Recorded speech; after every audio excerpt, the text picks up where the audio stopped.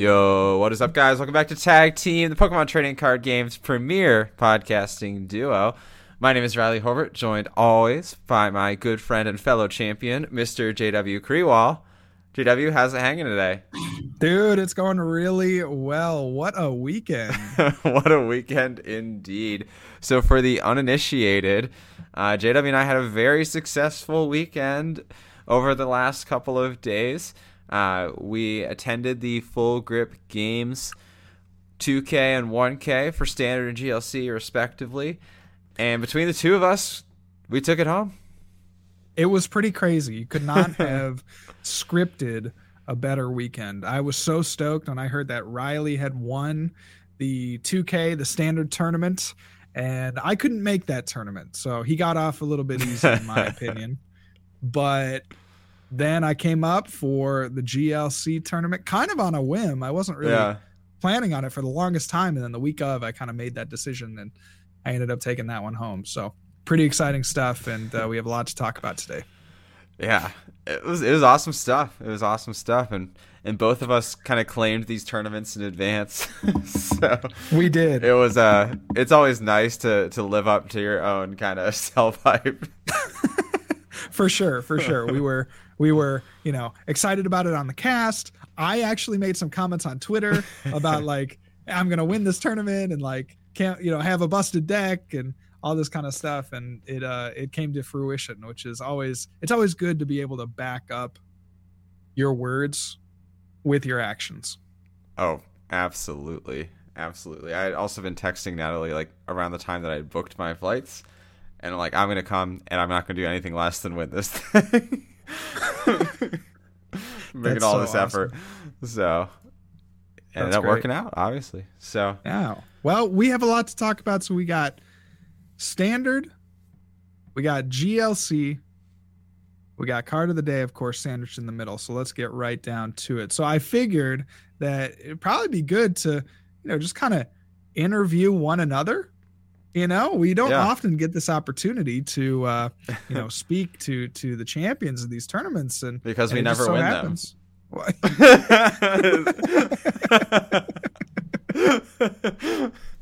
But here we are, dual champs. So we're gonna go ahead and kind of hype each other up. I mean, I was really excited, Riley, when I heard that you had won the tournament. I was like, I'm so proud. Like anytime you do well, I'm like, oh, that's my tag team. That's co-host. My guy. Yeah, that's my guy. I know him. And I'm sure you felt kind of similarly for me. Absolutely, but it was just like really, really cool to kind of see you win that first one, and then it kind of put a little pressure on me. Like I gotta at least make top 8, in the GLC tournament to kind of I can't just have Riley going out here winning. I'm a competitive guy. I can't just have Riley win and then me not even show up to the GLC tournament. So it's true. That's pretty cool. It's true. Now I know as well that we had said that we wanted to talk about some of the new cards this week.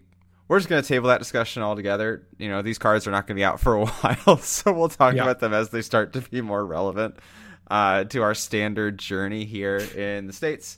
There is one other piece of news that I figure we should briefly touch on. Oh, we should.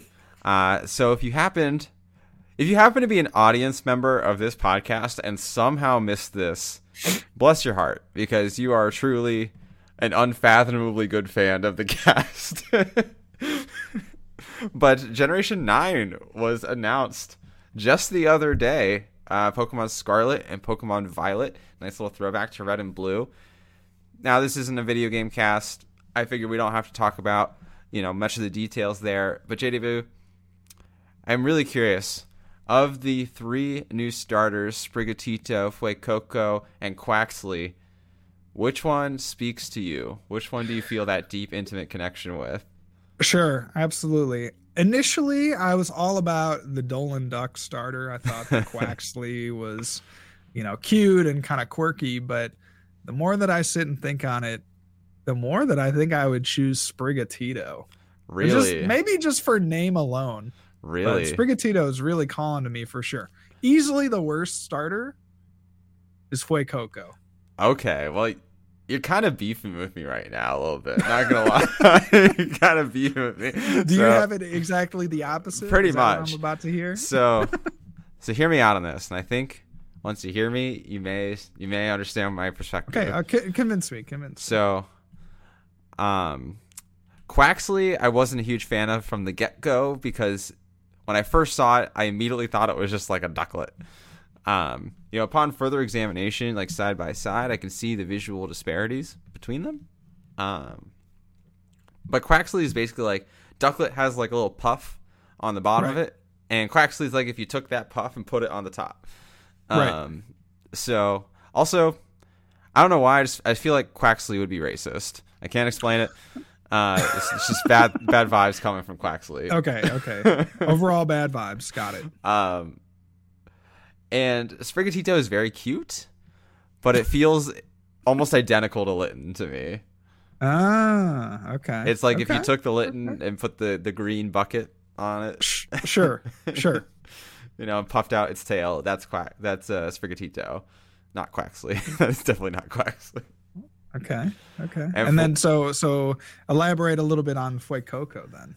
So Fuecoco has the same kind of chaotic good energy as like Totodile almost, where it's like ready just to chomp on something and gobble it up.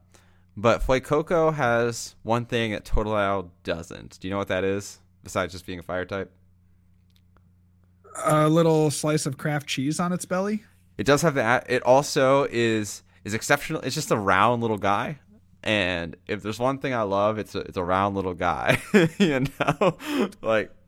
My Twitch channel is named Munner because named after Munna, another round little guy. Okay. And so Fuecoco being just a round dude who chomps on stuff, like that's awesome. That's sick. It's like the what's the game where you had the crocodile mouth that would like hungry hippos. No, but it was like a crocodile and you would like brush his teeth or something. You know what I'm talking about?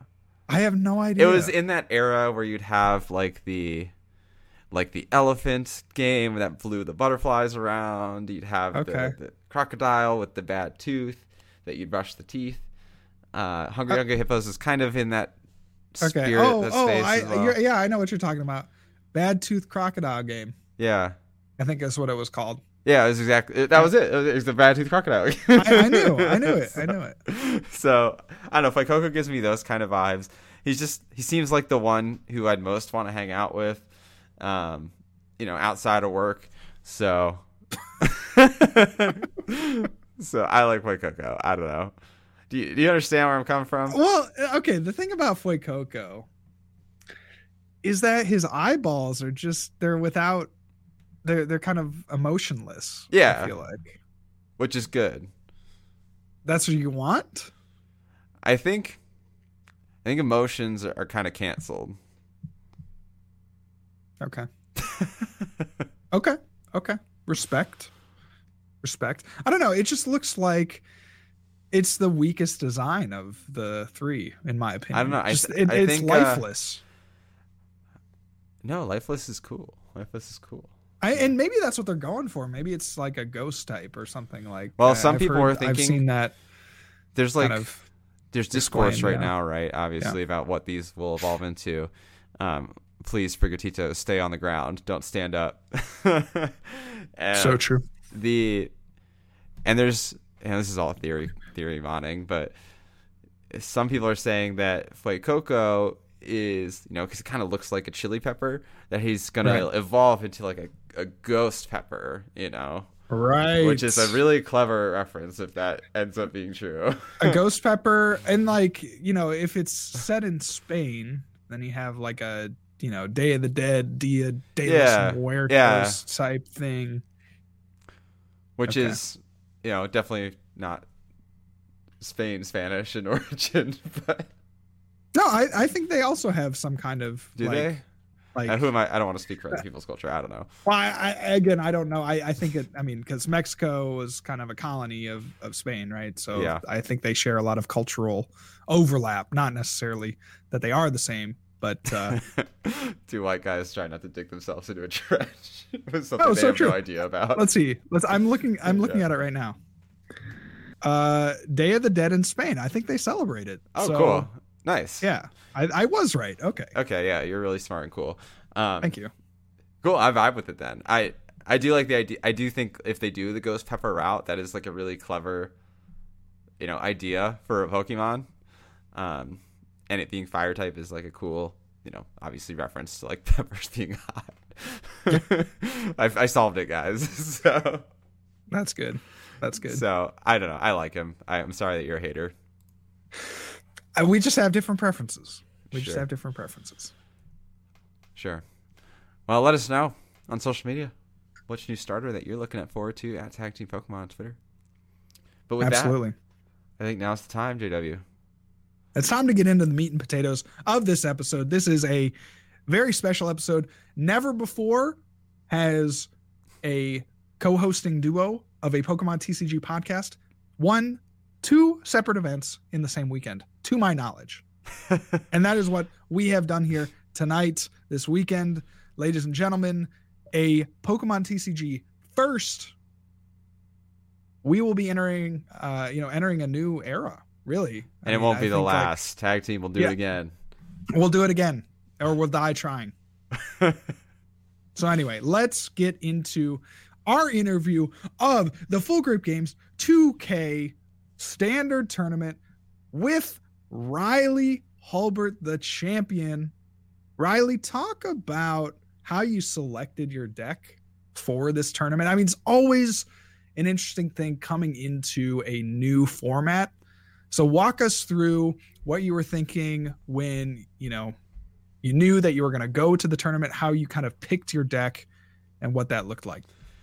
Yeah, it was admittedly a little bit of an emotional roller coaster. When I had started planning, or when I was starting to plan my deck proper a couple days beforehand, I thought about it for sure over the last few weeks. I was feeling for playing something relatively straightforward that I thought would handle the meta well. Think of the single strike Gengar that we had talked about the other day, or last week rather. Think about the Entei decks, stuff like that. Stuff that was straightforward. It handled the metagame pretty well. It was relatively familiar in terms of its deck structure. And that was kind of the game plan I had going in. The only deck that I had packed was my Suicune deck, because I figured that was like a solid backup option as well. Was to just play the dog. After I land and arrive at the Mahone residence, I'm just sitting down chatting with Chip and Andrew and Natalie, and trying to figure out what deck is best. We're tearing apart the decks that he had built for his tabletop streams, stuff like that. And we play a few rounds with the single strike deck, and it hangs really well with the Mew. The list that we had come up with was really giving Mew the hands, which was something I thought was important, was to at least take a reasonable matchup against Mew. I think Mew inherently doesn't have any matchups that are too terrible, but that was kind of the logic there, is we should at least hang with Mew. We shouldn't get dominated by it. And so they're like, all right, fine, single strike's the move, whatever, like let's just call it there. And then, out of the corner of my eye, I spot the Booshake Duraludon deck that Andrew had played on stream. Yeah.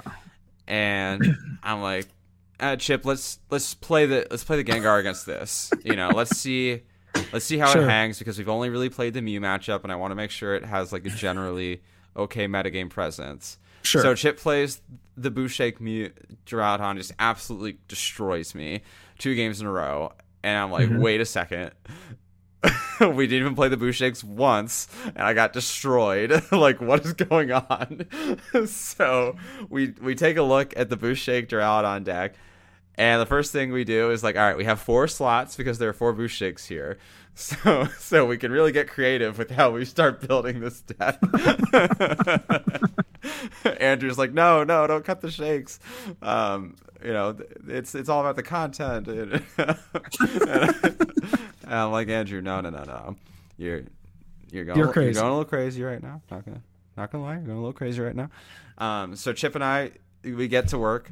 The first couple things we do is we take out all the shakes to play a maximum amount of Pokemon Search possible, and we play the Collapse Stadium instead of the Crystal Cave because we realized that the Crystal Cave isn't really doing you any favors in terms of math if you're not using other forms of healing alongside of it. You know, if you don't have your Yell Towels or your Hyper Potions and stuff, like the 30 damage, presumably one time, doesn't really change your KO math pretty much ever, as far as I could tell, at least.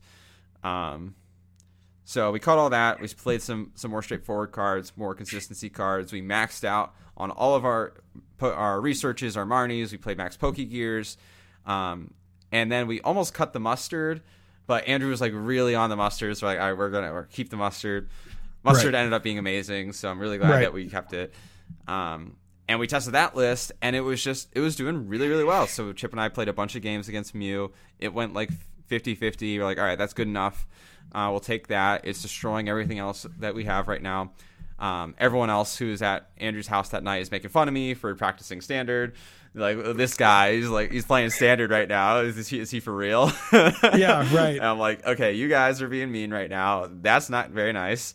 And, take it back. Take it back. You know, admit that I'm really smart and cool for doing this. For sure.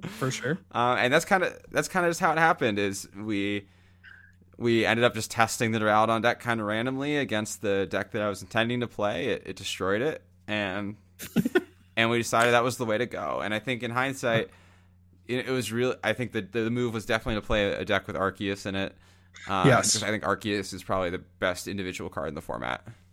Yes, you're probably right there. The Starbirth, of course, that ability is just really the main reason I think you play the card, right? I mean, you have, of course, the energy acceleration, but I actually would disagree. So consistent. The whole really, I think Starbirth.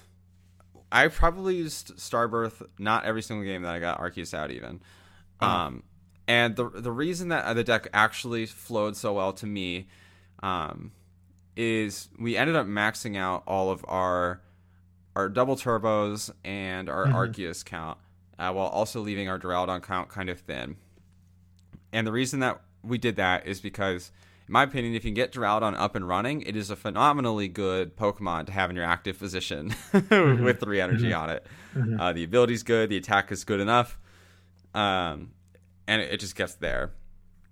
The problem with Duraludon as a standard deck previously was that you had to attach to that guy a bunch of times before it did anything. So you almost had to play that healing just to make up for the fact that you're wasting so much freaking time. Right. Right. The game, that dynamic is completely changed if you max out your Arceus and double turbo count, because not only is Arceus V-Star amazingly good, but Arceus V may be the most broken evolving V I've ever seen in my life. The fact that you can attach that double turbo and immediately get that off. There were so many games where I would do that. My Arceus V would get KO'd, but I had now the route to win because I had a 3 energy Pokemon on board. Right, exactly. Or you can even get creative. Like, I had games where I was Arceus Ving using the Trinity. What is the acceleration attack? I always mess that up. The Trinity whatever to accelerate my energy. Yeah.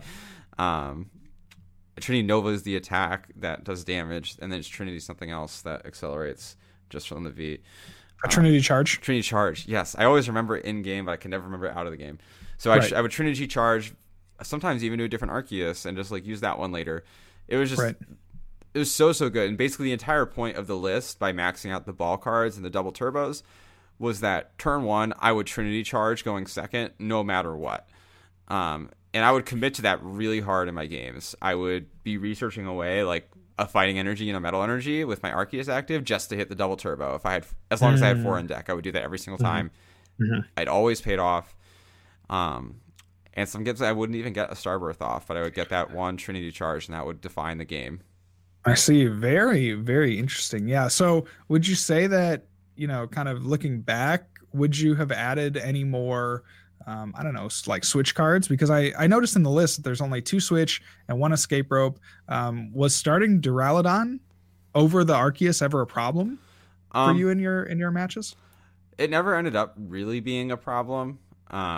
You have to, for it to like truthfully matter, you have to go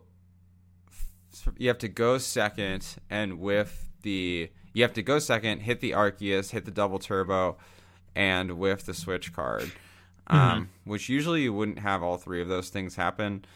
If you go first, it doesn't matter as much, because you can just get the Arceus V down and like attach to it, and then evolve and get your switch card, which didn't feel like painfully bad to do. Although certainly like more switch cards wouldn't hurt the deck either. Right. Now I assume you still want to go first, right? It kind of depends. Honestly, okay. Like we were debating quite a bit, like what was good for the Mew matchup in particular. Right. We had we'd only played the 4 games the night before, and we went 2-2, but I actually won both of the games where I went second. But then in practice in the tournament, we always ended up going first when we could against Mew, because if they didn't get the turn 1 Meloetta, then you're just golden. Then you're cooking. And the collapsed stadium kind of made it awkward sometimes for them to get that. But yeah, I think generally like you do want to go first. Like getting the Trinity Nova is objectively better than getting the Trinity Charge. Right. But the deck was built in a way where it felt okay going second and getting the Trinity Charge off right away. Gotcha. Cool. What point during the tournament did you feel like you were going to win? Like, I know we talk about this in the past of like, your India rounds, and I don't want to go through round by round because you kind of posted a little summary on Twitter, and like people can ask you right about round by round. But what were some of like the moments in the tournament that were big moments? And then was there ever a point that you knew that you were going to win? Yeah. In contrast to some of my other tournaments, if you listen to the cast or just have talked to me about some of my other big wins in the past, I'll often say like pretty early is when I felt like I would win. I did not feel like that at this tournament because I had kind of a slow start to the event. I had started off with a tie, and then I got a win, which was kind of reassuring, and then I got a tie following that. So I was feeling like kind of crappy heading into round 4 onwards, and I was like really tempted just to drop, honestly, to save myself the mental energy, because I'm like, there's no way I'm making top cut from here. I have to win out, and this deck is good, but I'm probably going to tie again along the way, stuff like that. However, once I had seen the seeding for top cut, I felt pretty confident that I would win the tournament. And the reason for that was the deck I was most afraid of at the event was probably Ice Rider. The deck that I was second most afraid of was Mew. And the Mew opponent that I had, though, was only playing 1 basic Psychic, was what I had heard. And that obviously forced them to basically only use Max Miracle to damage my Duraludons, which just is so slow. It doesn't really get there. So I was feeling really good heading into top 8, especially because the other sides of the bracket, it looked like Dark Box was likely to succeed. And as far as I could tell, that matchup was really, really good. I had only played it a couple times, but yeah, talk to me a little bit about the Dark Box Weezing Moltres matchup, because I mean they put a lot of pressure on with their 1 prize Pokemon, but you're also able to kind of route out the game with forcing them to take 7 or 8 prizes. So kind of talk to me about what that matchup looked like. It looked like, just reviewing kind of how your tournament went, that you didn't really have any trouble with it over the course of the day, but just walk us through what that matchup looked like, because I feel like a lot of players are gravitating towards this Weezing Moltres deck as an obvious answer to Mew, and also just being able to counter a lot of other things in the meta. Yeah, the Weezing Moltres deck is actually a deck that I like a lot. I played it quite a bit on the ladder pre-Brilliant Stars. So, and I mentioned in my interview with Andrew, I felt like because I'd played it so much, I knew the things that would like annoy me and bother me as a Dark Box player. And so I tried to just do those things as much as possible. Right. So, for example, and first off, I guess, as a baseline, the Arceus V-Star is like a huge pain in the butt for that deck. It just has a lot of hit points. It only gives up 2 prizes. and the math doesn't work out super great. Like basically you've kind of hit these HP thresholds with the Duraludon deck where the only thing that really is threatening KOs for the majority of the game is Sableye. And obviously they don't want to put Sableye in the game to take like their first knockout. They want to do it for like their last knockout or something like that. So the way I would usually handle it is I ended up going second in a lot of the games because I won a lot of them. So, they'd force me to go second in every subsequent game. I would try and get the Trinity charge off, of course. If I was going first, I would pretty reliably get the Trinity Nova off, which usually just kind of sealed the game right away. The keys, though, in general, is you get the quick Trinity charge. Save your evolutions for when you need them. The Duraludon V, to get out of poison, basically. Like, for example, if you're just attacking into the first Weezing and they haven't poisoned you yet, you might as well just use like the Duraludon V. If for 3 metals, it KOs the Weezing. And then if they happen to poison you next turn, you can just evolve out of it. Plus, the Duraludon V has the damage reduction ability, which is super relevant for like the Hoopas and stuff like that. Same thing for like the Arceus is like you can KO like a Coughing or something or a Sobble with the power edge on the Arceus V and then evolve out of the poison so it stops stacking. Just like little things like that add up over time. And I think the ultimate like nail in the coffin is your Pokemon have so much HP and you can pretty effectively like pivot between them. Because Arceus V-Star will pretty reliably like charge up at least 1, more than likely 2 attackers. And you can just retreat off your double turbo. So you can retreat into another Arceus and then retreat their double turbo and retreat into Duraludon. And honestly, like I would throw down the double turbos and retreat them on Duraludons. Like it's 3 energy retreat costs, so you only have to pay 1 of your colored energy to retreat if you got the double turbo on there. And just like retreating using your switches, forcing them to gust, because really their big KO options can pretty much never come alongside of a gust. You think of the Raihan to a Sableye, you think of the Clara for Moltres. None of those can be accompanied by a boss's orders. So as long as you have your big freaking guy in the front, it doesn't matter almost how much damage you have on the bench that turn. And so I would play to that really hard, and I would build wider benches in that matchup than I would in pretty much any other. Like in most matchups, I would have like 2 Pokemon on the board, 3 Pokemon on the board. I was like actually benching a lot of different Pokemon versus the Weezing deck because I would just keep moving between them, and they couldn't handle that. That's a fantastic point that I think, especially a newer listener, newer to the game, might not understand is like, yeah, just hard retreating or those little tricks where getting out of poison on the evolve, like that can really add up over time in terms of the amount of damage that you're taking. And like you said, the opponent, if they're playing that Weezing Dark deck, they are always going to be, kind of struggling to keep attackers going, right? Yeah. Their attackers all have less HP for the most part than the attacks that you're dealing to them. So they're going to have to continually recycle attackers, get new things built up. And that makes it really hard for them because they have to use, like you said, things like Raihan to be able to stream those attackers effectively. And if they're using Raihan, can't use Boss. So that's a big deal, right? So yeah, building those benches is a huge thing in that matchup. Cool. Well, what were some things that, as you finish the day, you're crowned champion, as you reflect back on your tournament run, was there anything that you would have changed about the deck? I think the deck was maximized exactly the way I wanted it to be. Historically, I've fallen into the trap too many times, I think, of polluting my deck with techs and things like that, like trying to tech out for the meta. And I tried to do pretty much the exact opposite for this event, is just play the most streamlined, straightforward version of this deck that I possibly could. Yeah. And I really stand by that being a good decision. And generally, like, I think that's a good decision no matter what. The techs have to be adding a fairly significant amount of value to be worth changing your deck for. Because especially if they're matchup specific, they have to like really swing that matchup to be worth it.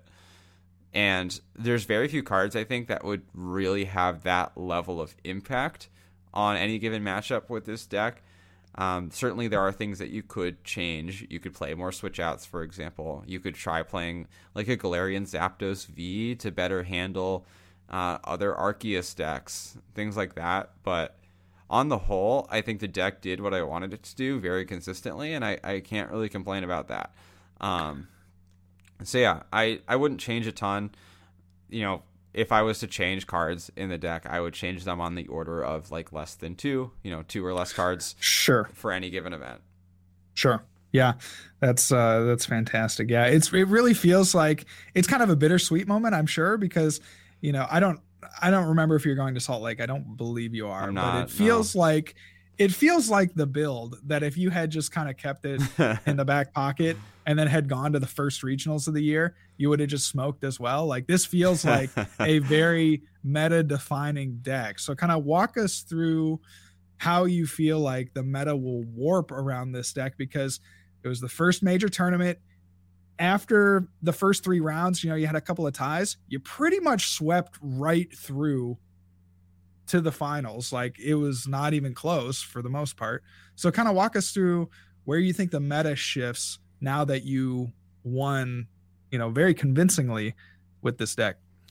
Yeah, I mean, I think the main factor is that other decks have to acknowledge Duraludon as a threat. So for example, like the Flygon deck was pretty much an auto win for us because they didn't play a supplemental damage to get through Big Charm. The Flygon itself could only hit up to 350 with a Choice Belt, which of course is 10 damage short of knocking out a Big Charm Duraludon. They play stuff like Zigzagoon now. They can't not acknowledge Duraludon as that kind of threat. The Mew decks have to play basic Psychic Energies in a high enough quantity to actually be a threat to the Duraludon players. At least 2, but right. 1 won't cut it, but maybe 3 even to continue to streamline those attacks versus the Duraludon VMAXs. And I think that's kind of like the main areas where you'll see shifts around it is you have to play decks that can support basic energies, and can easily handle the not playing basic energies, like a single strike with Path. Either has to play like 4 Path or has to play a thick line of the VMAX, the VMAX Urshifu to hit through the effect in the first place. And I think we've already kind of seen that response cook up. If you've been watching like the Limitless tournaments from the last few days, the Duraludon deck is definitely showing up. The Mew deck obviously is still the most popular deck in the format. I think Mew is probably still the best deck in the format and standard. Best deck in the format doesn't always win every single tournament. But you're kind of seeing that shift, though, already. Is a lot of people are playing the Duraludon. They're often doing very, very well, from what I'm seeing. But the decks around them are better prepared to handle it in the first place. I would also say, like, if you're looking for a deck that probably has a good matchup against Duraludon, I really felt strapped in the Ice Rider matchups with or without Arceus. I think Ice Rider, just especially with a Choice Belt, like the fact it threatens to one-hit KO your Arceus right away is really scary. The fact that, especially if they do play the Arceus, like a 3 energy basic Arceus, 3 basic energy Arceus is a huge threat on a Duraludon VMAX, because typically Duraludon trades really well into the 2 prizers because it basically one-shots all of them except for the V-Stars. So that's scary. Yeah, that's good. Yeah, the Ice Rider matchup, certainly just playing I just feel like any deck that plays high counts of basic energy, like kind of name your, I don't know, choose your deck, I guess, outside of the Galarian Weezing deck. Yeah, and I think generally, like, any deck that can empower, like, streamline just like a couple of different basic energy Arceus, those are the decks that I would be most scared of as a Duraludon player. Is basic energy Arceus is just swinging into me constantly, doing the 200, 2-hit KOing me while I'm 2-hit KOing them, but for uneven prizes. Right, exactly. That's a huge deal, for sure. So, one last personal question for you. Yeah. Talk to us about how it felt to win the tournament. I mean, it's been 2 years since you've played, competitive Pokemon. Well, that's not necessarily, exactly true, but you get the sentiment. It's like it's been Yeah. a long time since you've gotten, we're kind of back into the swing of things. How did it feel to win the tournament, and what were the emotions like after you, knew that you were going to take your final prize? Like, what was that like? It was it was an awesome feeling. I mean, as you know, as I often say, history remembers winners. So Mm-hmm. it's a big deal to etch my name into the annals of history. So But true. but more realistically, as I was in that final game and it was winding down, and I realized like I was for sure winning that game. Mm-hmm. On like the third turn, as soon as that like third turn hit, and I knew it was hitting different. I felt super good, and I was starting to feel like really uplifted because I had set like kind of low goalposts for myself, to be honest. Like as I was going through the tournament, like I had gone through the tournament like, oh, I want to drop this event. I don't feel it, and then I'd gotten kind of like, okay, like if I get top 16 because I won a couple rounds in a row, I'll be happy with that. Like they're doing payoff for top 16, whatever. Like that's cool. And then it was like, okay, I don't want to get top 8 though. I definitely want to get top 4. So, let's push for top 4. Let's definitely get top 4. And then it's like, you know what? I'm gonna win this whole freaking thing. Nobody else is gonna do this but me. And then Mike Gibbs grabbed the scoop up net to signal to me that he was about to scoop the game on the final turn of the game. I was dying laughing at that. That was super funny. Yeah. And all my opponents were super, super nice throughout the whole day. Kurt in my top 4 game did like the funniest thing that nobody on stream would have realized. So I'm going to relay now. The first time that he like ascensioned into a Weezing, he turns around and looks at his buddy. He's like, "Hey, give me a Weezing." And his friend is like, he's like Weezing, like the anime, like perfect recreation of the anime. I'm like, what just happened? Like this is a top 4 game for a lot of money. You just turned around and did that. That's amazing. And then the next day, Kurt walks up to me. And he's like, yeah, my friend does the Weezing. I'm practicing like the Chabak. And I'm like, oh my God, this guy's insanely cool. That's amazing. So I was dying laughing. My spirits were just really high towards the end of the day. Is kind of what I'm getting at there. Like I had such a pleasant set of opponents. They took their losses in strides as I crushed them. As I G-Max pulverized them, they took it in stride. They were super kind, super nice. And, getting at what you were saying by the start, I hadn't had a real life Pokemon experience since Collinsville. I had literally not played cards with another human since Collinsville right before COVID-19 shut down the whole thing or whatever. You all know the story at this point. So being able to just like pick up the cards again and just be like, yeah, I haven't just lost my edge, even though I haven't really played a ton of these online tournaments and things like that, I still got it. And I that was like a really reassuring thing to me. I was kind of going into the weekend, I was in kind of like a dark spot mentally, unrelated to Pokemon. So it was nice to know that like, not only do I still have like my friends in my community, but I still got it too. So it was a really great feeling. It was exactly what I needed, I think. Yeah, that's great. Really exciting stuff. Congratulations once again, Riley. It was really nice having you on the cast to share your thoughts. Oh, thanks, man. Hopefully I can be a guest sometime in the future. Great being here. Well, Standard is certainly a ride for those of you going to Salt Lake. Hopefully we can continue to provide insight. Hopefully this adds some credence to our insight being at least a little bit legit. We're going to talk GLC in just a moment, but JW, why don't you hit us up with a card of the day? Yeah, so my card of the day is one that I picked up recently. And it's just a horrific looking card. I feel like this Pokemon. You have a tendency to pick the odd looking ones. Yeah, well, I feel like this Pokemon in general is just kind of like a horrific looking Pokemon. Yeah. It's kind of humanoid in form. It's had some very bad cards over the course of its history. I'm really curious what you're talking about. Oh yeah, well, it is. Wait, give me a dex entry. Give me a dex entry. Oh, okay. Let me see here. Let me see if I can find it. Give me 1 second. While you're doing that, we also we did this like fun little game. After I dropped from the GLC event, Michael Slitsky was taking out cards out of bulk, and like, all right, name the attack on this Pokemon. And it was like so entertaining.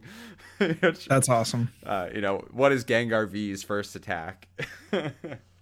Dark That's Slumber, awesome. for the reference. Yeah, I had no idea. I couldn't even tell you, man. I just know what they do, right? Yeah, it's like exactly. who actually reads? Exactly. Okay, I got the entry for you. All right, let's go. So it'll kind of give away the typing. So it's gonna cut off like 750 Pokemon. But to brush up on its fighting skills, it will challenge anyone. It has a very strong competitive spirit. Halucha? Ooh, uglier. Uglier. Conkeldurr. No, think of a fighting Pokemon that's uglier. Isn't Conkeldurr like rock or something? Conkeldurr's a fighting Pokemon, bro. Straight Conkeldurr up. is fighting? All right. Well, I digress. Conkeldurr is pretty ugly though. You're right. You're right. So all right, the card of the day is another Komiya special, Aquapolis Tyrogue. Okay, yeah.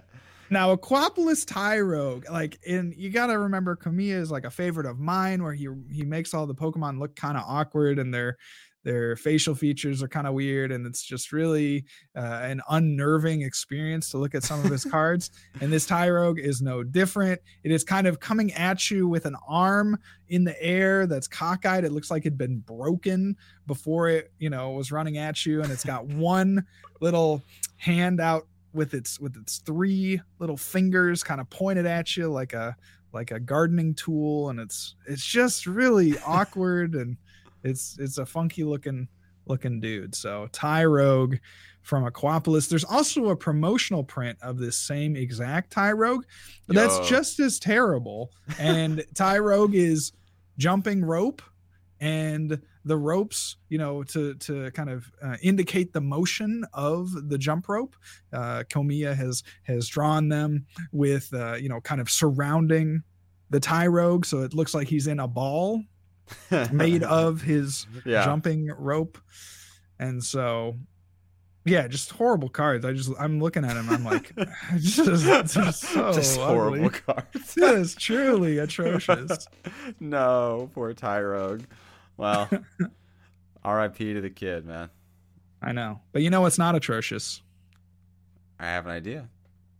It's our sponsor, Manscaped. That's right. Manscaped is the sponsor of the Tag Team Podcast. In fact, we are presented by Manscaped, and we couldn't be happier to partner with them to bring you great products. So I've been using the products now for the last 4 or 5 months now. They're awesome, really, really high quality stuff that they have going out there. And I think we are just huge fans of everything that they've sent to us so far. Now hear me out. And you know it's going to be good when I start a sentence with that. Now hear me out. Regionals are coming up. Not only do you want to look your best, but you want to play your best. And JW and I are both avid users of Manscaped products. We love our Lawnmower 4.0, our Weed Whackers, ears and nose hair trimmers. And I can say with confidence, there's no way we'd be able to play so effectively and confidently if we weren't looking and feeling our best. And there's no way that we would look and feel nearly as good as we do without Manscaped's help. Can I say, to extend that just one step further, Riley? Please do. Since using Manscaped products, we have not lost a tournament. It's true. We have won all the tournaments we have entered since using Manscaped products. It's true. Now, your mileage may vary, but just keep that in mind. I mean, it's we're not saying the exact thing will happen for you, but it's just something to think about.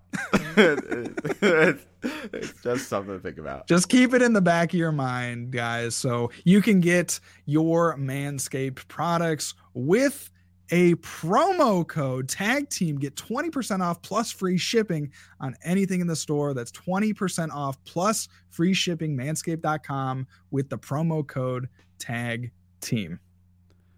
That's right. Thank you so much for Manscaped for sponsoring the cast. We appreciate your support, and thank you to all for checking out Manscaped and using our code. Let's dive into it then, JW. GLC, the Gym Leader Challenge format. For the uninitiated, GLC is the Pokemon format penned by Andrew Mahone and popularized across the world, wherein you are forced to play one Pokemon type, and your cards, besides your basic energy, are singletons. So you can play max one copy of any individual card. This is through the expanded format, so black and white onwards. And there's a handful of bands, but generally that's all you need to know to get started. Well, and no V... Right, no rule box Pokemon as no well. No EXs, yeah. No rule box cards, period. So that includes Ace-Specs, that includes Prism Pokemon that are one prize. You can only play the straightforward, evolving / basic guys. None of the crazy stuff, okay? Yeah, just keep it, yeah, on the straight and narrow. Everyone is allowed to have 1/1 Arceus V-Star, but that's it. All right, well, that rules TBD. That rules TBD. I'm trying to plug it though. Okay, yeah, one Arceus V-Star and one Reshiram and Charizard. One Reshiram. Well, Fire gets Reshiram and Charizard for sure, and to balance that, so on and so forth. So JW emerged the victor of the Sunday Full Grip Games tournament, the GLC event. And boy, oh boy, was it an exciting one. JW emerging victorious with the Dark type deck, call him the Dark Knight, as he defeats the colorless attacking deck in the finals. JW, you've been a fan of this Dark deck for a long time. You've been talking about it on the cast for months, so we know you're a real one. We know you're legit here on the podcast. Tell us about, last time you were at a Full Grip Games event, you didn't end up going with the Dark deck.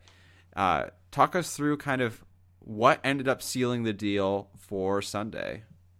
Absolutely. So the biggest card that Dark got that it didn't have before was a draw engine in the form of the Liepard. So Liepard has a trade ability, allows you to discard a card and draw 2 cards. That is so good because in GLC, there's just so many turns. A game can go 5, 10, 15, 20 turns sometimes. Yeah. And you can be able to trade every single one of those turns. And it's not necessarily that you're drawing cards, which is really good. I mean, obviously you want to be able to draw cards, but it's also that you're thinning your deck of the cards that you don't need so much anymore. So things like the Bridgets and the Glorias, after you get past, the first couple of turns, those cards are very much dead. And where other decks struggle to get rid of those cards, Dark now has a way to just toss them and get an additional benefit of the draw. So that is a big thing. Why I chose not to go with Dark in the first GLC tournament is because the best draw power before Brilliant Stars came out and the Liepard came out was the Crobat line. And I hated the Crobat line. It's pretty bad. It was so bad because not only do you only get a singular benefit, like you have to have it in hand, right? So there's no way to prep for an opponent's N, for instance, right? Or an opponent's Marnie. Like if that thing goes to the bottom of the deck, good luck finding it again. But it doesn't really have that great of an attack either. I know that some people were kind of talking like, well, you can do 100 for one energy, but like you already have some really busted attackers that can do pretty much that. So it's not even that good of an attacker. The free retreat doesn't really matter all that much. So the Crobat line, in my opinion, is straight garbage in the Dark deck compared to what we now have in the Liepard. But yeah, going back to that initial tournament, I went with Lightning because it had a better draw engine and it could do a lot of the same things as Dark. So Sure. Dark can take multiple prizes with the Guzzlord, and Lightning can take multiple prizes with the Raikou. Dark can also attack for 1 energy and take a knockout on the first turn of the game with the Hoopa, and the Lightning deck can also take a knockout on the first turn of the game with the Zapdos. So they're very parallel archetypes. It's just that Dark didn't have a decent draw engine. So fast forward to the the tournament this last weekend. Why did I opt to go with Dark? I think on the whole, Dark has a lot less finicky attackers. So Lightning, you might need a couple of attachments. You're generally going to have to evolve a little bit more, but Dark has a little bit easier time attacking because most of your attackers are basics. And then you also have, a few stage 1s. So the Weavile can hit for, 200, 250 damage, depending on what your opponent has on the field. The Zoroark can hit for, upwards of 160 damage and is a stage 1. And then you got all the busted basic attackers. So the Hoopa, the Guzzlord, and the Galarian Moltres, which are just so strong. The other thing I really like about the Dark deck is that you have Ascension in both the Coughing, so you can get out the Wheezing for a really strong lock on your opponent's abilities, and then you have Ascension on the Zoroark, so you can always know that you have kind of an attacker set up for the following turn. So a lot of things going for Dark. I think it parallels the Lightning archetype, pretty closely. But I think on the whole, the attackers in the Dark deck are just a little bit better than the ones in the Lightning deck. So that's why I opted to go for it. Now, one thing I'm really curious about for the Dark deck is it has those really solid single energy attachment attackers. You have your Zoroark and your Weavile and your Hoopa most prominently, who can really threaten your opponent's board for very little investment. However, I will note that Zoroark and Weavile especially, there is opportunity for your opponent to play around those attacks and kind of deny your ability to take those knockouts. Mm-hmm. So I've always kind of been afraid of Dark having kind of a potential damage problem, so to speak, if your opponent's able to get a fat guy in the active without overbenching or over ability benching. Is that something that you felt like you had to consider heading into this tournament? Yeah, absolutely. But there are definitely ways around it. So, for instance, the Galarian Wheezing is just always something that I was going in with early. And the poison doesn't really matter whether or not you're a beefy dude or a little guy. Like poison treats you the same.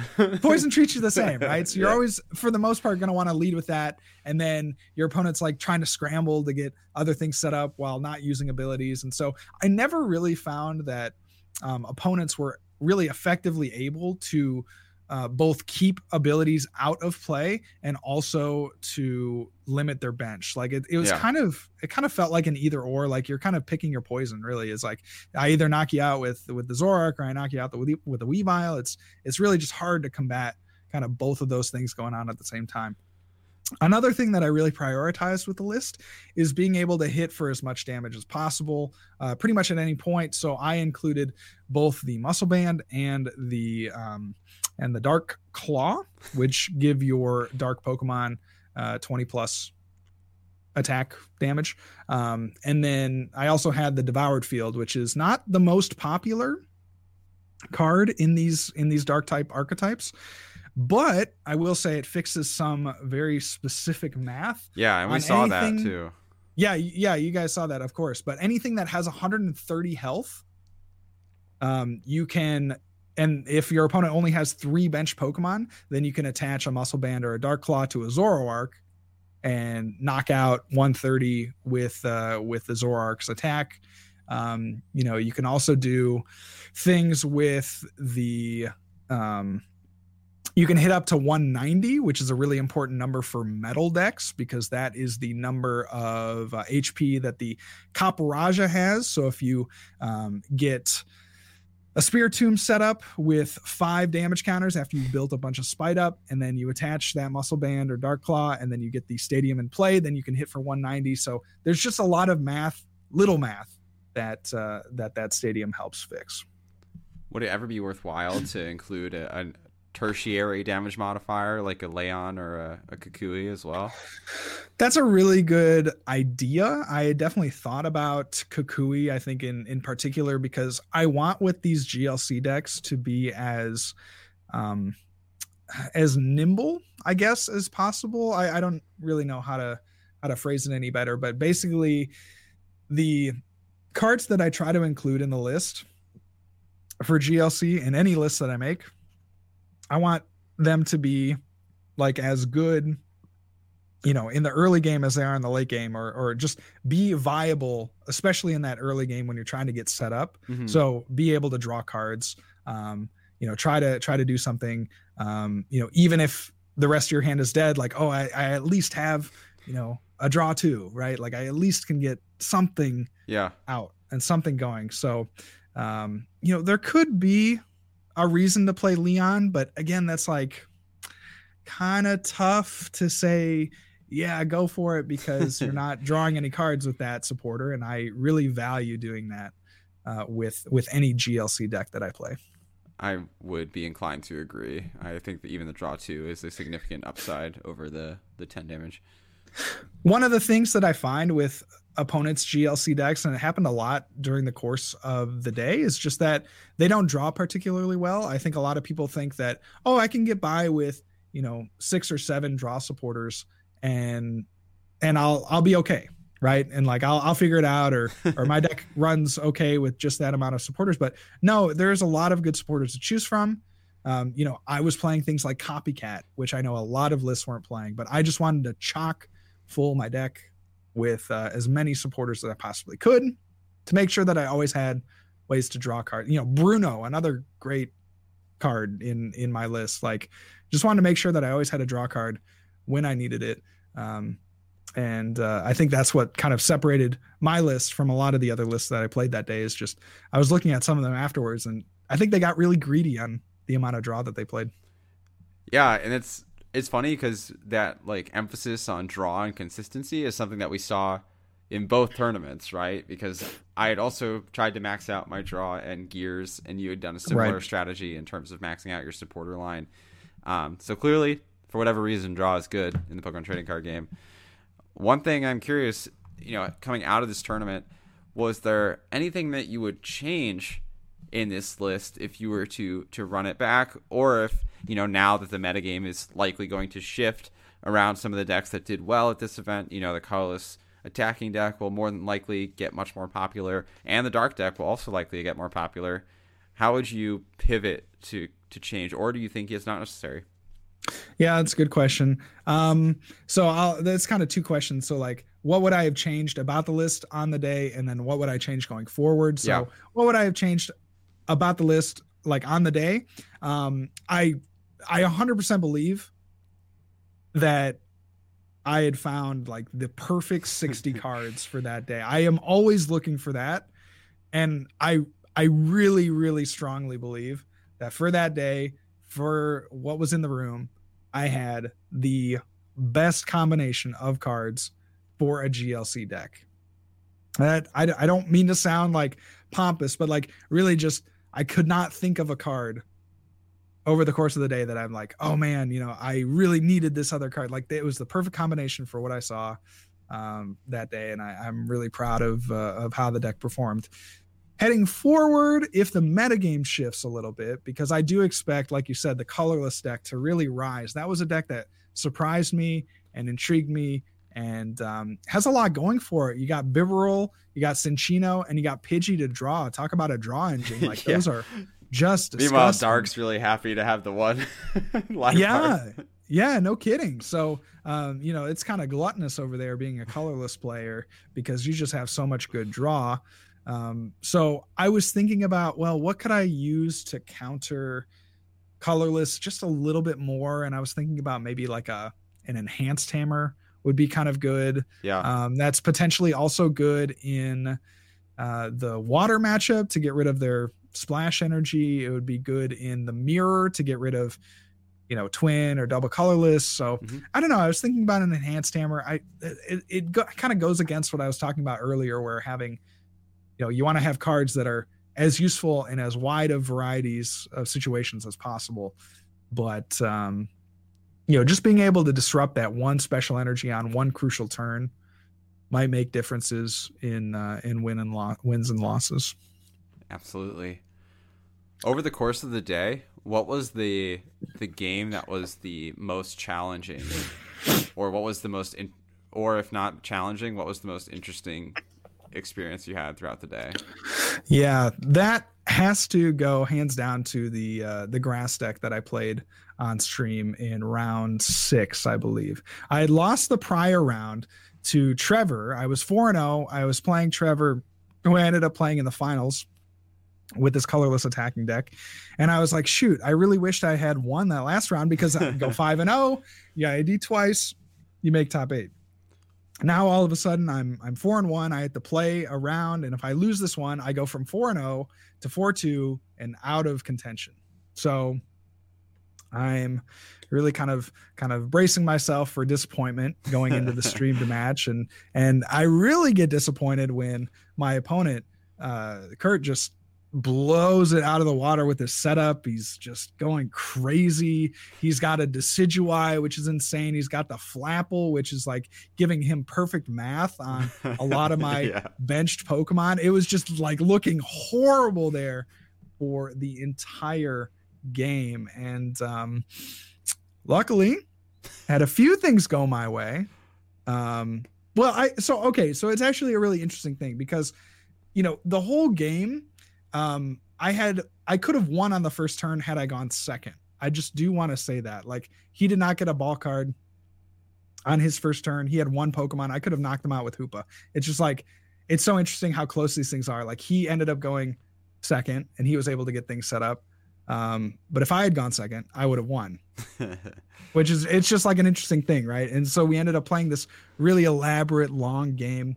I had to use Weavile, Sleep, Flips, had to get 3 in a row at one point to extend the game. And then he made I don't necessarily know that it was a wrong decision, but he made he made the wrong decision. I don't know that he would have necessarily known not to make that decision, but he had the choice to either knock out a Guzzlord or a Galarian Moltres, and he knocked out the Galarian Moltres at the end of the game. That gave me a route to knock out a low HP Pokemon on its bench for 2 prizes with the Guzzlord, and then Clara for the Galarian Moltres to do 270 to whatever he brought up in the active. It was really an intense kind of final few turns of that game. And it was all streamed, which is really cool, because now I can go back and watch it and maybe rip it and throw it up on my YouTube channel, and just kind of always have that there. But that was by far the most stressful game that I've played in a long time. That sounds stressful, man. Needing those 3 Sleep Flips to be able to come back is a tall order. Oh, for sure. But that's just how it goes sometimes. It certainly is. And it doesn't work out for you every time, but the times it does, you remember those forever, for sure. So looking ahead in GLC, now that we've seen kind of the impact that Brilliant Stars has had on the meta, a sizable one at that, do you think Dark is still the move for any of these tournaments, or is there another type that is appealing to you at the moment? Dark seems good. I like the HP of the attacking colorless deck. You just have a lot of fat dudes and you have a lot of really good draw. So I think against anything not named Galarian Weezing, you're going to have a really good time. And you might even play like different techs for Galarian Weezing. Like you could play like an escape rope, for instance. I don't believe Trevor played an escape rope, but just being able to move the Galarian Weezing out of the active would be very beneficial for a deck like attacking colorless. I'm also really intrigued by fire potentially. I think that there's a lot of nice things with fire in terms of draw engines and potential just sniping attackers. And then I've also been thinking, you kind of mentioned it, the water control deck. Yes, that deck is broken with the Floatzel. I mean, I didn't see anyone play it. I don't think anyone did. But that seems like something I would want to look into because of how quick the lock can be. I do think the control decks are broken in GLC in general. They're just really, really hard to execute on consistently. Yeah, and the time limits are, I mean, it's always going to be a problem, but just like, you're struggling against time as well, because not only are you doing a lot of things on your turn and trying to map out things and trying to figure out what's prized, but your opponent is also doing like very similar things, right? Where they like really need to know what's prized and like their turns just take a lot longer as well. Yeah, the control decks, the time is a huge factor. So, and in addition to just like the difficulty of playing them, so you have to practice them a heck of a lot. Oh, for sure.